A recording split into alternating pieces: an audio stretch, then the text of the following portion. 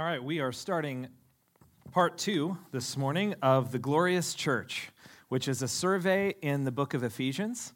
And Paul was writing to the believers on the Macedonian Peninsula, particularly the gatherings in the city of Ephesus, which was one of the wealthiest, most metropolitan cities of the known world at the time. And he had to come up with something attractive enough to get them to leave behind their secular opulence and join the followers of Christ, who had actually some things going against them in the Roman Empire. They were trying to trade a life of opulence, maybe for a life where they would face persecution, where there would be great difficulty. They would be at odds with the governing authorities in the known world. And so Paul really went to great extent to demonstrate and to show just how amazing the deal that was before them. The deal meaning to receive Jesus as their Lord and Savior and to be found in Him. That phrase, in Him, is what we looked at last week. And in Him, in chapter 1, Paul begins by addressing the blessings, the great spiritual blessings that we have in Him, in Jesus Christ. And the first, that God the Father has chosen us, has chosen you and chosen me in Christ, chosen us before the foundations of the universe, and that really addresses our scarcity of belonging. We all have scarcity. We all experience scarcity in our soul. That's sometimes why we do the things that we do, why we chase the things that we chase, especially those things that aren't good for us. It's because we feel and we sense a scarcity in our soul. And so Paul is addressing those things. How many of you know that no matter how much money you have, you can still be completely bankrupt inside? Right? And so he's addressing and he's saying, because God the Father has chosen you, that addresses our scarcity of belonging. He says that Jesus has redeemed us, that you are redeemed, and that God the Son has purchased your contract, not just to give you another master and put you to work, but He has purchased your contract to set you free from the masters that you had in the world. And that really addresses our scarcity of worth. Many of us are still trying to measure up to somebody, measure up to something, measure up to someone's expectations. But when you get a revelation, when you see that Jesus, what He has paid and what He has paid for and what the aspects of His redemption are, when you get a revelation of that, it addresses our scarcity of worth. And last, that He didn't just do something historically and give us something to look forward to way afar off after we die, but that we've been sealed, that God the Holy Spirit has sealed us, has been given as a guarantee that we might walk in our inheritance even in the present day. That God the Spirit guarantees your inheritance and my inheritance in Christ even in the present day. He's here to make sure we get all the way home in one piece. Thank the Lord. And that addresses our scarcity of strength. Our scarcity of strength. We often feel like we don't have enough power, like we lack strength, like we don't have what it takes. But in Jesus Christ, in Him, He has addressed our scarcity of belonging, our scarcity of worth, and our scarcity of strength. But all that doesn't really mean anything if it stays on the shelf. You know, we have tons of books in that library over there. I have tons of books at home. You might listen to a bunch of podcasts and everything, but all that stuff doesn't amount to anything if it doesn't get in here. It's not enough to know it here. It has to actually get in here. And Paul, right after the passage we looked at last week, in verses 15 to 23, what he starts to address is he is earnestly praying that God would essentially give us, He would bring enlightenment to the eyes of our heart. That all the things that he talked about and the blessings of being in Him, that in Him would get in you. That in Him would get in us. And so that's where we're going to start. We're going to read the passage, and then we're going to break it down a little bit. Here is Ephesians chapter 1, verses 15 to 23. Paul says, "Therefore, Therefore, since you were chosen, you were redeemed, and you were sealed. Therefore, I also, after I heard of your faith in the Lord Jesus and your love for all the saints, do not cease to give thanks for you, making mention of you in my prayers, that the God of our Lord Jesus Christ, the Father of glory, may give to you spiritual wisdom and revelation in the knowledge of him, the eyes of your heart being enlightened. Say that with me. The eyes of your heart being enlightened, that you may know what is the hope of his calling, what are the riches of the glory of his inheritance in the saints, and what is the exceeding greatness of his power toward us who believe, according to the working of his mighty power, which he worked in Christ when he raised him from the dead and seated him at his right hand in the heavenly places, far above all principality and power and might and dominion, and every name that is named, not only in this age, but also in that which is to come. And he put all things under his feet and gave him to be head over all things to the church, which is his body, the fullness of him who fills all in all. This is the reading of God's word. So this passage really can be divided into two sections. The first is Paul saying that he is praying for us that the eyes of our heart would be enlightened or opened. And then the second part is what things the eyes of our heart need to be opened and enlightened to. So we're going to take a look at first. The Bible essentially divides a person into two parts, the inner person and the outer person. The inner person is most often referred to as the heart or the spirit, the soul, mind, will, emotions. It's the you that's the real you, that you will still have all that you are in eternity, even after your earth suit fails, and you're going to get a new earth suit. You're going to get a new outer person. The outer person describes the body, our flesh. Sometimes the Bible refers to it as our members, our carnal man, our natural man, or your earth suit. And one of the preeminence of the inner person is a common theme throughout the scriptures from beginning to end. Jesus actually illustrates this most profoundly in Luke chapter 6. He illustrates it many times, but this one is, I think, one of the most impactful for our time today. And he said, he's talking to his disciples, and he says, "For no good tree bears bad fruit, nor again does a bad tree bear good fruit. For each tree is known by its own fruit. For figs are not gathered from thorn bushes, nor are grapes picked from a bramble bush. The good person out of the good treasure of his heart produces good, and the evil person out of his evil treasure produces evil. For out of the abundance of the heart, his mouth speaks." Now, there is some profound truth in that illustration. Let me illustrate it further from my own life. So when I was in high school, this was before BC, this was before Christ. As a senior in high school, there was a lovely young lady that I was dating, but I often went to parties with my other friends, and she wasn't always there.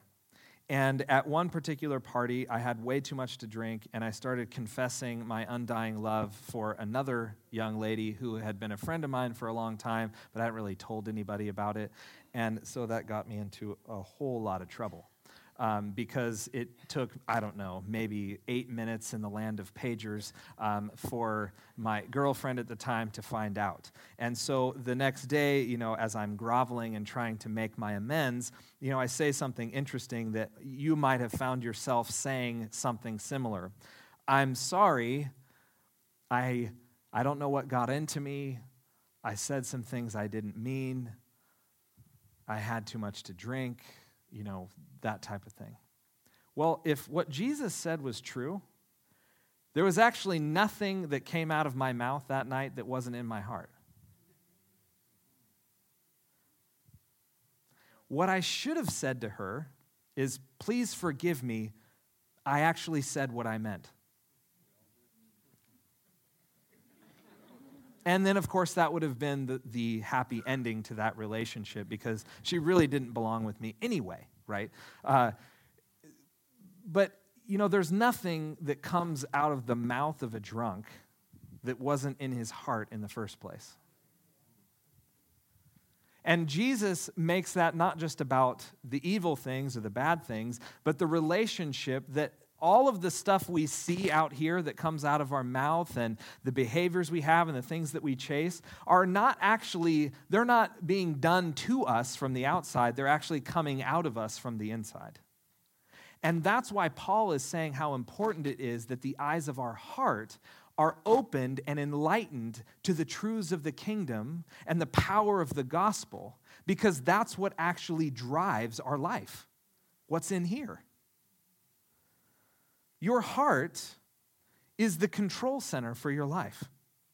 The fruit that we bear, our character, our words, our fulfillment, our relationships, even our awareness and experience of God's power all originate in here first, not out here or out there. And I would say for me, probably one of the hardest truths of the Christian life is that my biggest problems are inside me, not outside me. Jesus also said in Mark chapter 7, he said, there is nothing outside a person that by going into him can defile him, but the things that come out of a person are what defile him.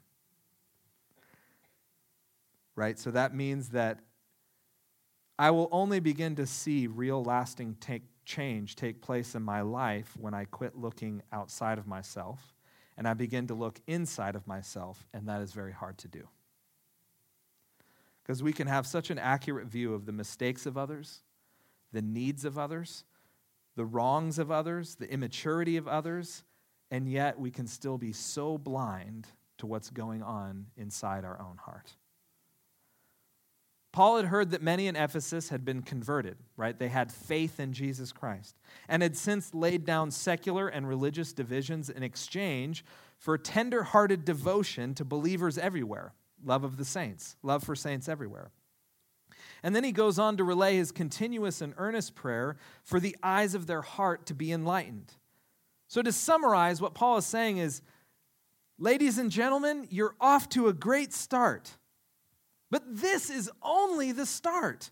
There is so much more. And the avenue by which God will bring all the so much more into your life today is through the avenue of your heart. You have to know, like gnosko, that is the Greek word for marriage intimacy. You have to know in here, before anything happens out there. So what does Paul want us to know in here? Yeah, I put it in color coordination. I skipped. There we go. Okay, the first thing he wants us to know in verse 18a is the hope of his calling. The hope of his calling. And what does it mean to be called?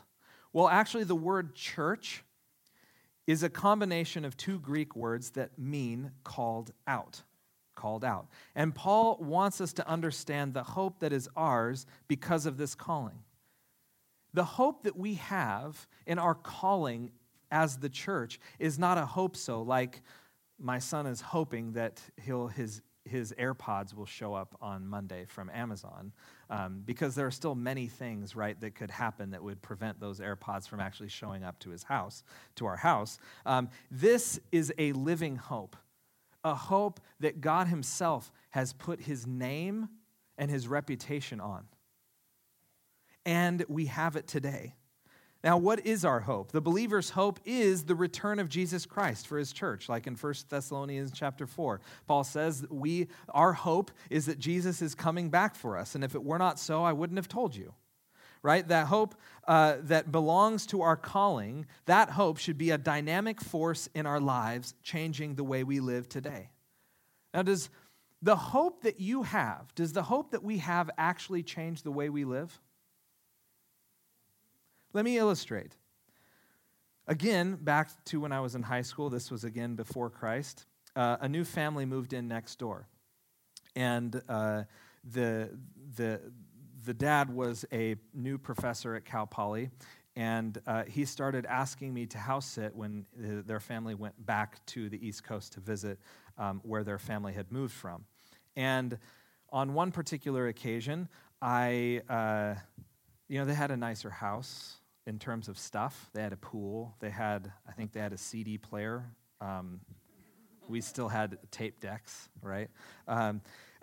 They had all kinds of fun stuff that we didn't have. And so I would invite my friends over to meet me there when I went over to house sit or take care of things, and we enjoyed the place probably a little too much. Well, on one particular occasion, we were expecting them home on Sunday afternoon, and they came home on Friday afternoon. And so when I got home and I drove up in a little car after school on Friday, and I saw their van parked out in front, I had the, oh no. And that was the last time I was asked to house sit. Right? The living room was a mess. I think we had stolen some things from them that we were planning on putting back maybe after we had enjoyed them. And of course they came home and they found everything a mess. And so that was not a good moment for Jeff Bauer. I was not living with the understanding that they were actually coming back.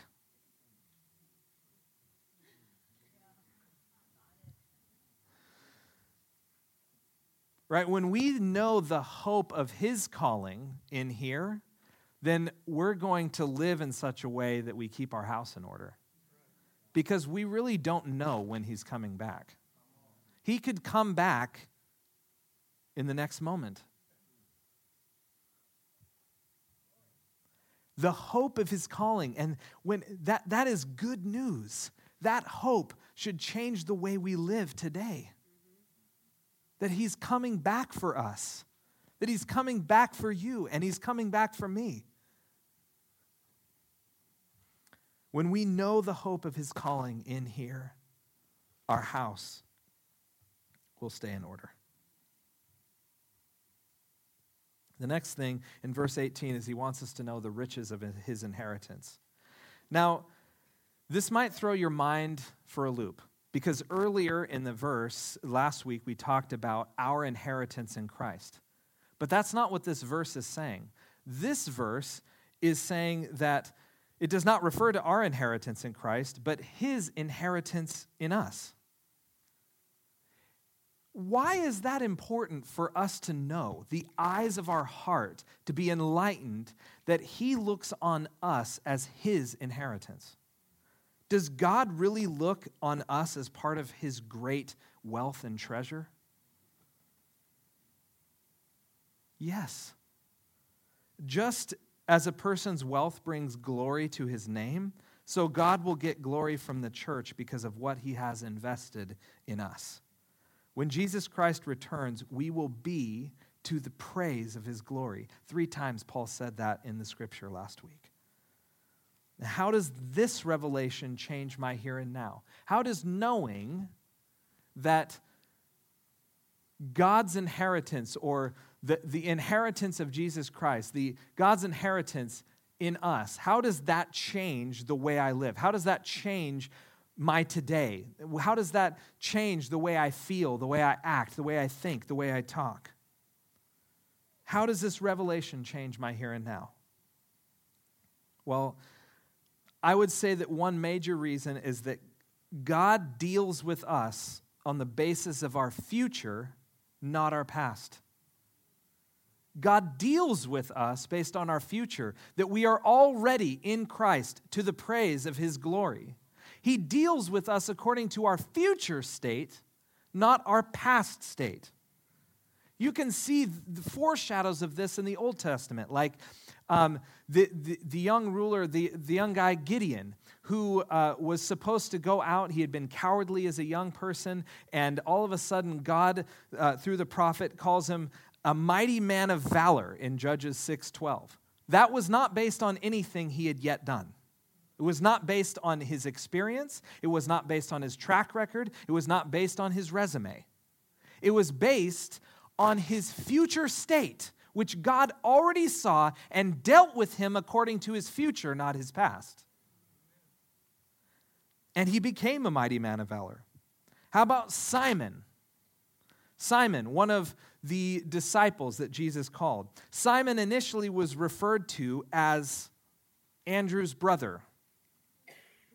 That was his claim to fame. Like I remember in 1994 when I showed up to San Luis High School for the first time, and I walked in. The first period class was biology with Mr. Lopez. He looks down and he says, "Where's Bauer?" And I raised my hand.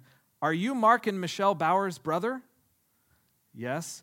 "Oh, well then we'll expect A+ from you." "Thanks, Mark. I was just Mark's brother."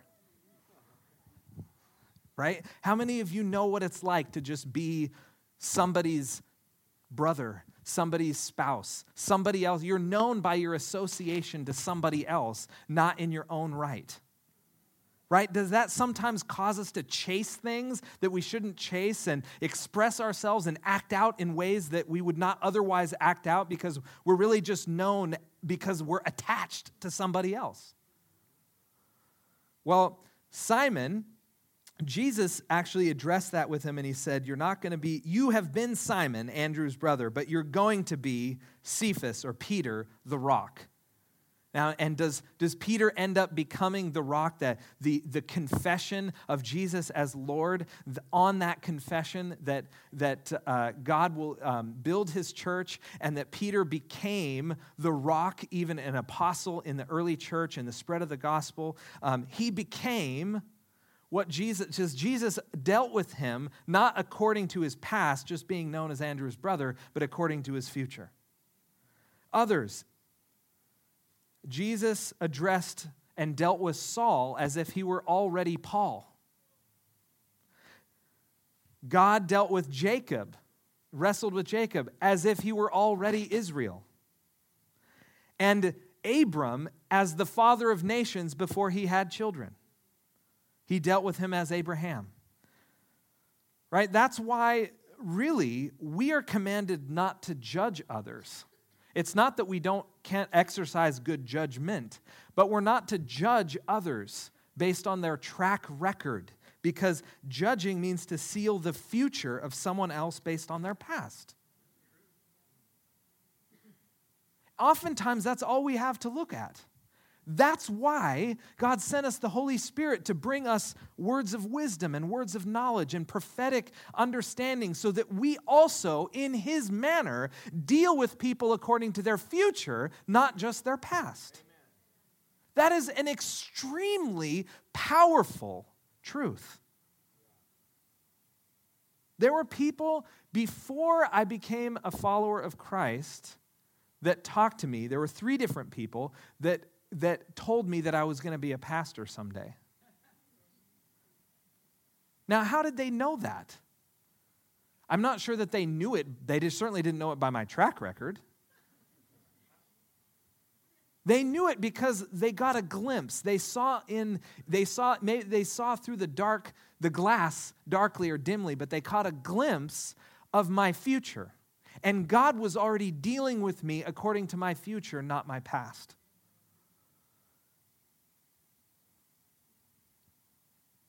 When we know the me that God sees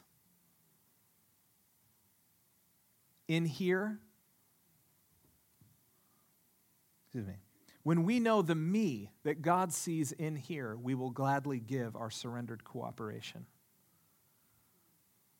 When we see the me that God sees in here, when we know that me, then we're going to give our surrendered cooperation to his working, his purpose, his plans, his admonition, his correction, because we know that he's bringing us into a good future, into a hope that is assured, because he's dealing with us according to our future self in Christ, in the place, in the realm, operating and walking and living and moving and being in what he has called us to do, in the things he has predestined for us, the works and the purposes that he has ordained for us even before the foundation of the universe. When we are so convinced, the eyes of our heart are enlightened to that, we will stop dealing with ourselves according to our past. Because our past can be such a difficult anchor to break free from. That will change the way you live. It will change the way I live.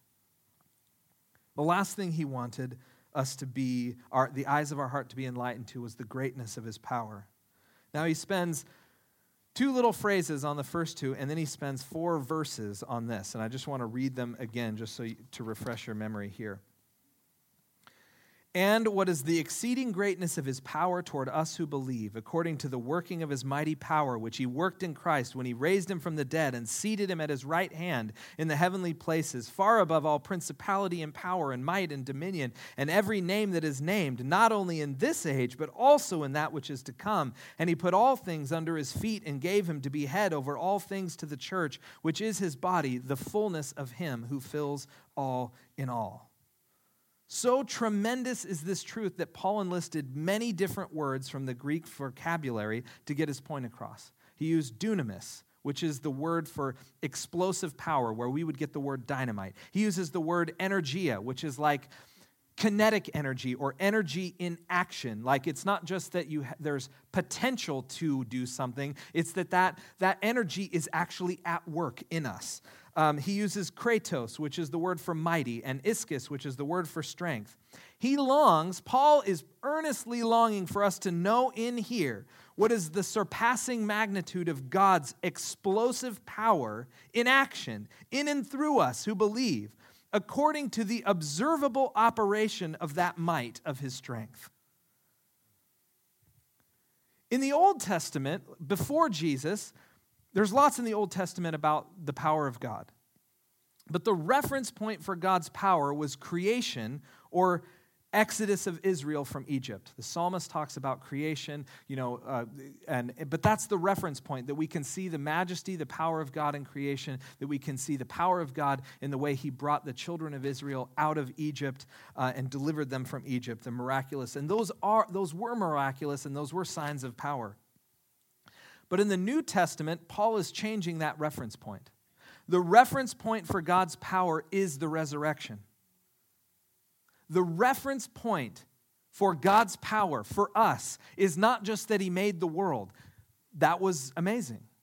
The universe, that he set things in motion according to harmonious physical laws where everything works. That is amazing. Not that he could deliver one nation out of the hand of another nation and miraculously turn rivers into blood and bring insects and have control over the physical creation that he made. That is amazing. The reference point for his awesome power is that death is defeated, that death does not have the final say, that death has been robbed of its strength, that death is defeated. And when death was defeated, he goes into what that means, that the dominion of death's kingdom was permanently subjected underfoot to Jesus Christ. That verse 22 says, and he, God the Father, put all things, that means all things,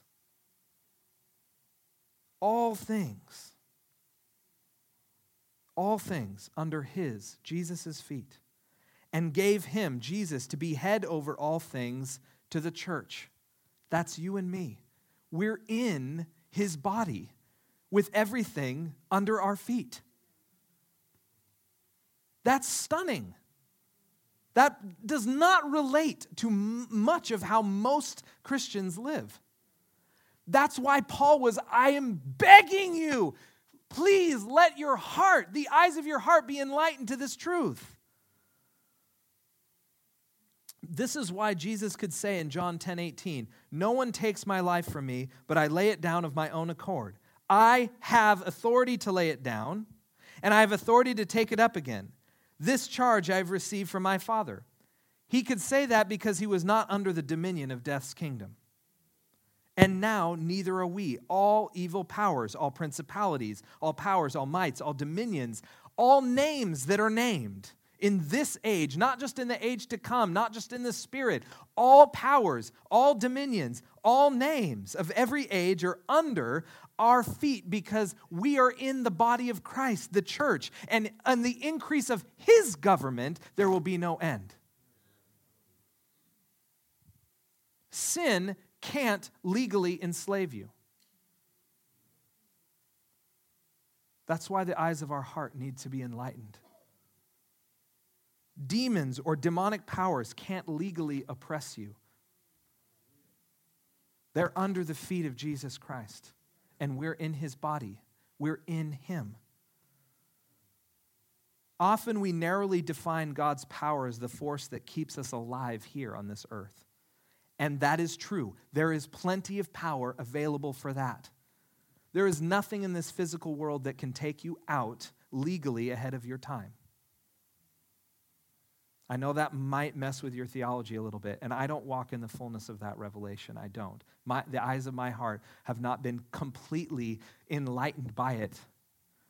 But I earnestly desire the eyes of my heart to be enlightened to the truth of his power, the exceeding greatness of his power. And that if I know it, in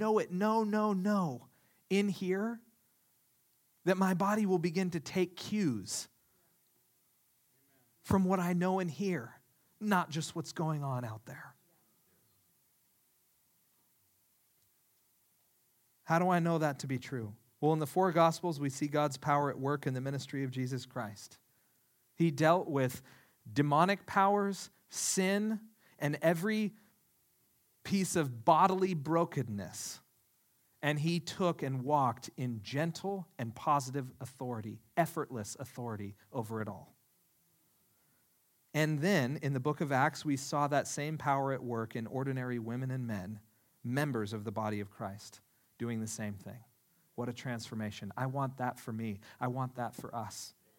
The resurrection power of Jesus Christ was known in here and therefore experienced out there.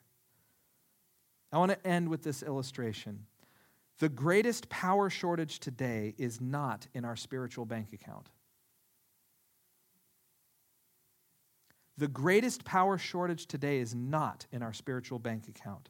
The greatest power shortage is in the personal checkbook ledger we carry around in our heart. What we say we have in our checkbook ledger is not the same as what God says we have in the bank.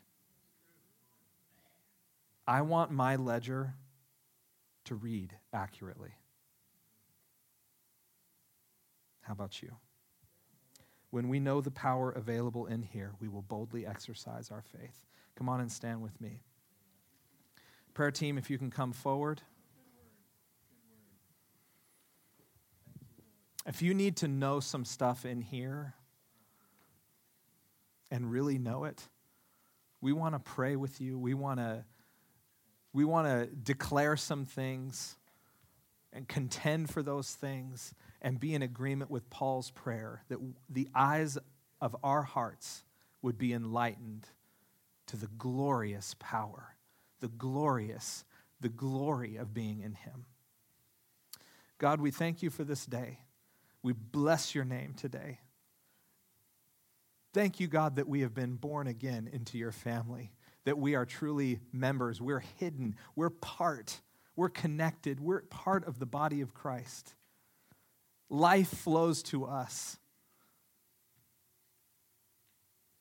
Thank you, Lord, for being the head of our body. That you, with perfect spiritual insight and clarity and power and authority, you keep us safe in yourself. And that you are leading us truly and faithfully with your goodness.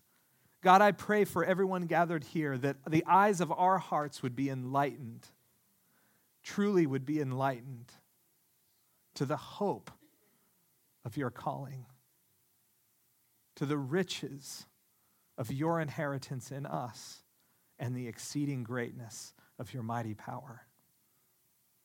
In Jesus' name. And all God's people said, amen.